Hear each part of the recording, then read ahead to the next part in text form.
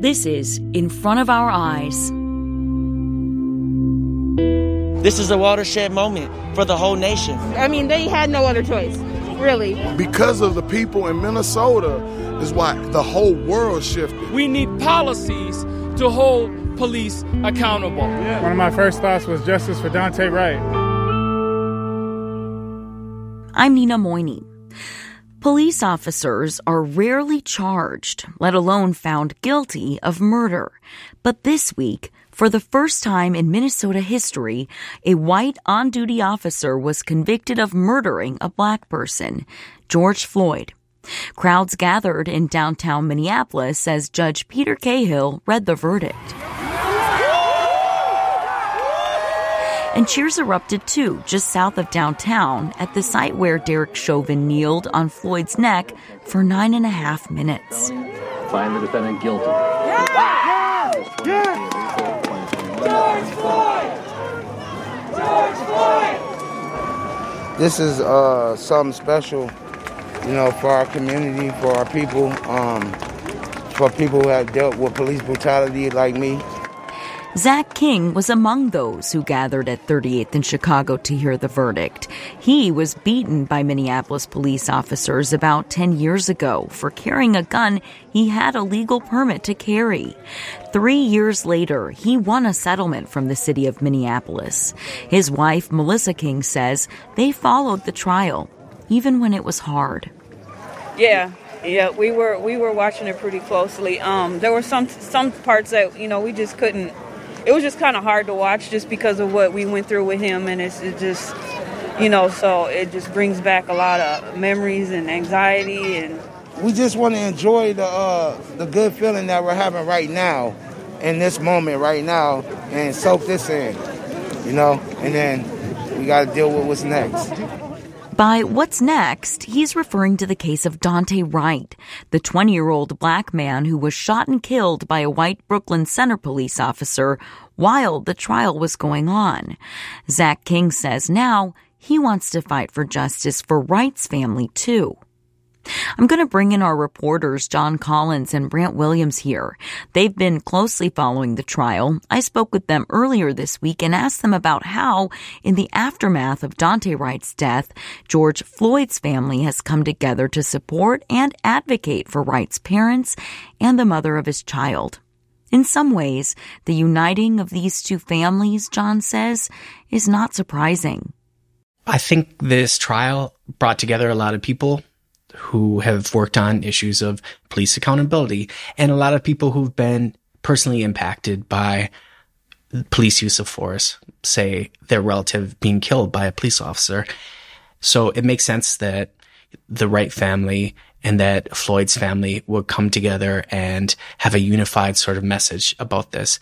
And I don't know if I've ever told this publicly, but the day after Floyd was killed, I talked to his aunt, and I actually, unfortunately, am the one who informed her about Floyd's killing. And even after that, she just had a very generous attitude and very gregarious. And she said that his entire family is like that. They just have this very open and generous way of being. And I think we saw that in some of these press conferences and some of the statements of his family and their attorneys, as well as the statements on the stand of George Floyd's brother. And Brant, you were in court. That's an experience in itself, but these family members had to relive the death of George Floyd from different angles, with audio so many times. And I just wonder if you had a chance to talk to any of the family about that and what you heard. Right. Well, on the day that I was in the courtroom during the trial testimony, Rodney Floyd was sitting in the courtroom during the afternoon, and he was in there for a part of, there was still some of the video of, some of the body cam video of the arrests being shown. And I kept trying to keep my eyes on Rodney as he kept looking down. He had a small yellow legal notepad in his lap that he would occasionally scribble notes on. I couldn't tell if he would be looking up at the screen at all, but, he was obviously reacting, although subtly. And during a break, I was in the hallway, and another reporter, Mel Reeves from The Spokesman, we both approached him, and just to, see if he'd be willing to talk to us at some other point. And he was graceful. He was willing to say a few things to us, just that he was, having another hard day, sitting there watching this. But as you can imagine, that's a very hard situation for any family member to be in. And, especially this family who is living their grief in public, in a very public way, for the whole world to see. And the way they handled this, I think, also kind of stood out. Their personality and their character kind of stood out, I think, as people undergoing a horrible thing in public, and being, extremely graceful and calm. And throughout the trial, they had to endure not only the video, but also different medical testimony, different testimony about use of force. But one of the most striking things, and I believe the last thing that the jury heard, and I just want to read it, is from one of the prosecutors, Jerry Blackwell, who delivered the rebuttal in closing arguments. And he said, you heard testimony that Mr. Floyd died because his heart was too big. And then he later went on to say, and the truth of the matter is that the reason George Floyd is dead is because Mr. Chauvin's heart was too small. And I just found that to be a very striking last thing for jurors to hear. And I wondered outside the courtroom, as everybody was listening in there and around the world, what the atmosphere was like before, and then the next day, what the atmosphere was like when the verdict was announced. Well, I think you saw in Minneapolis, and Brent probably saw this too, downtown, I left the media center and the streets were already full of people. There were cars honking. There was music that was playing. People were setting up stereos. As I was walking over to our Minneapolis bureau, people were bringing and unloading grills, barbecues, a celebration. And there was a demonstration, the people who were down there marched through downtown, and then other folks gathered at 38th in Chicago, and they celebrated as well. But there was not any unrest, and there was not any damage that I heard about or saw to any buildings even, and no confrontation with police. Police were not visible.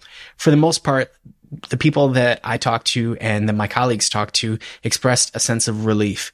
But again, we are in another waiting period because we have the other 3 officers who are charged in George Floyd's killing about to go on trial in August. And then we also don't know what's going to happen with Daunte Wright and the former officer who was charged in his killing. So there's still a lot of uncertainty. But overall, I feel like the city of Minneapolis feels a sense of relief, and if not joy, about the actual verdict, at least.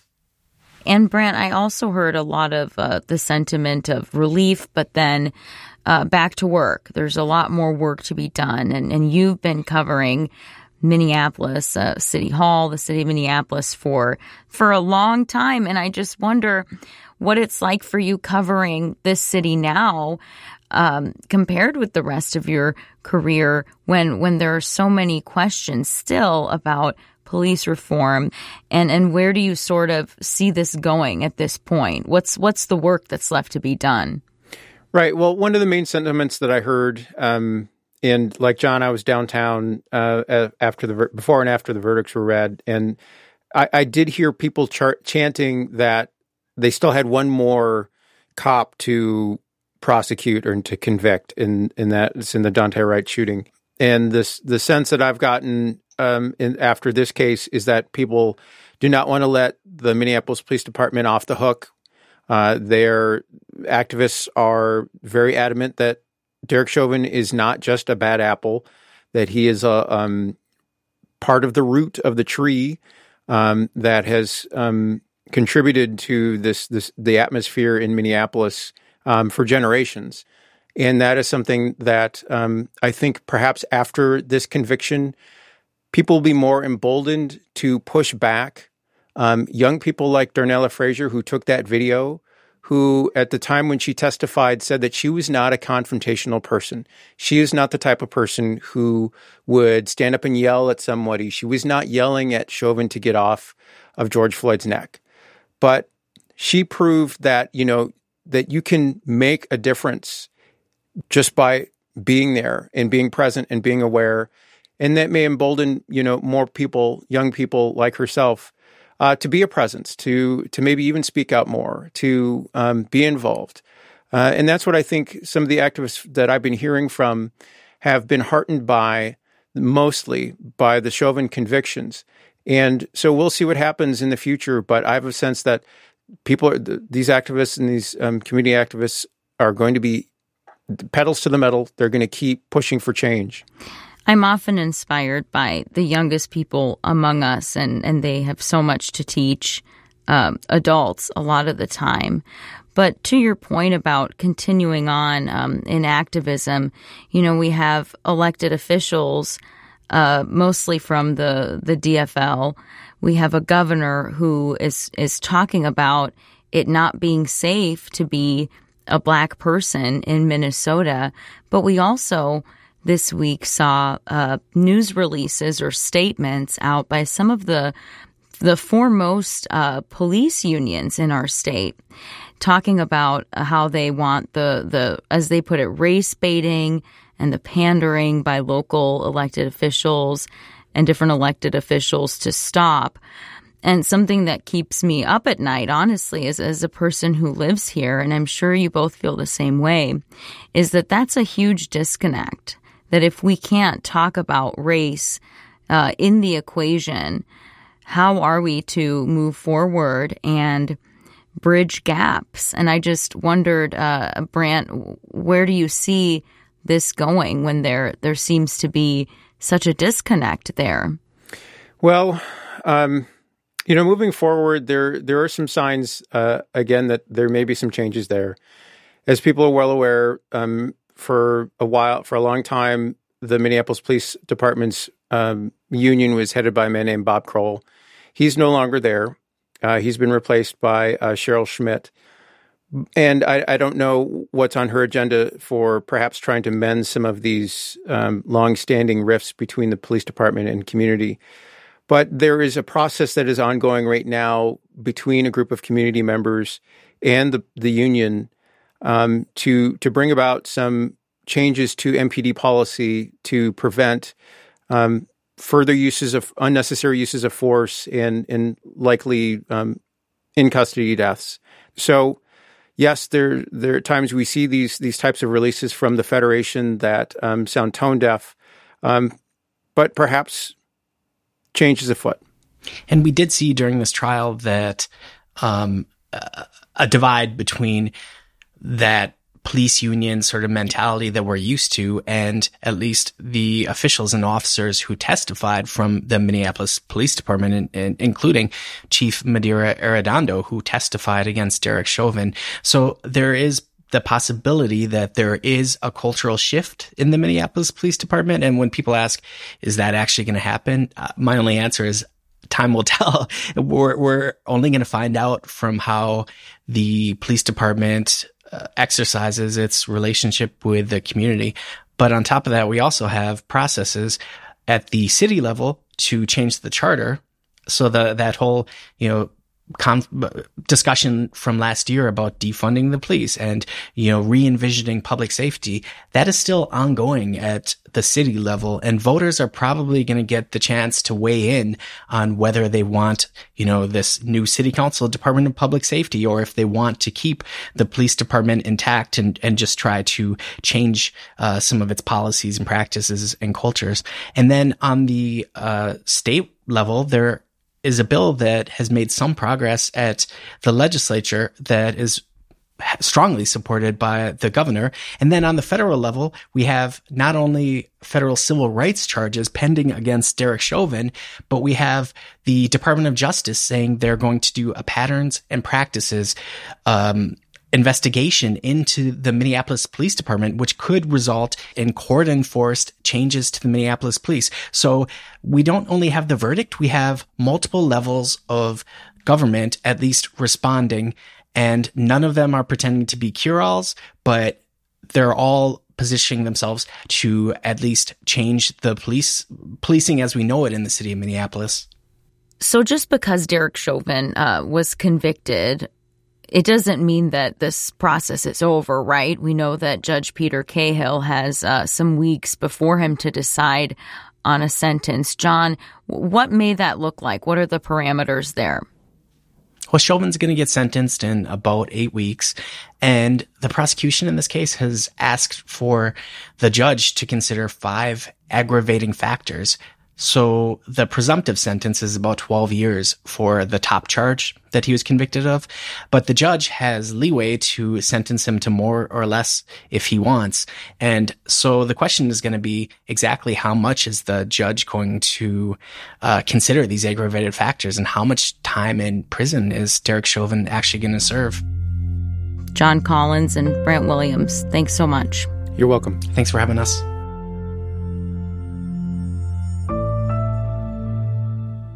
Brant mentioned Darnella Frazier. She was 17 when she hit record on her cell phone. Her video of Derek Chauvin kneeling on George Floyd as the man begged to breathe was quickly shared and viewed everywhere. Some have said that video made all the difference in this one case of a black man being killed by police. After the verdict, she wrote on social media, "I just cried so hard. Thank you, God," she continued. Thank you, thank you, thank you, thank you. Around that same time, at a press conference shortly after the verdict, Philonis Floyd reflected on what his brother's death meant for history. He spoke about the murder of 14-year-old Emmett Till in Mississippi in 1955. Till, he said, was the first George Floyd.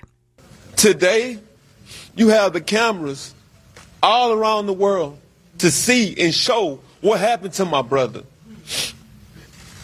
And I could do nothing but watch, especially in that courtroom over and over and over again as my brother was murdered. Times, they're getting harder every day. 10 miles away from here, Mr. Wright, Dante Wright. That's right. Yeah. He should still be here. We have to always understand that we have to march. We will have to do this for life. We have to protest because it seems like this is a never-ending cycle. Yeah. I'm going to put up a fight every day because I'm not just fighting for George anymore. I'm fighting for everybody around this world. Yeah. I get calls, I get DMs, people from Brazil, from Ghana, from Germany, everybody, London, Italy, they're all saying the same thing. We won't be able to breathe until you're able to breathe. Today, we are able to breathe again.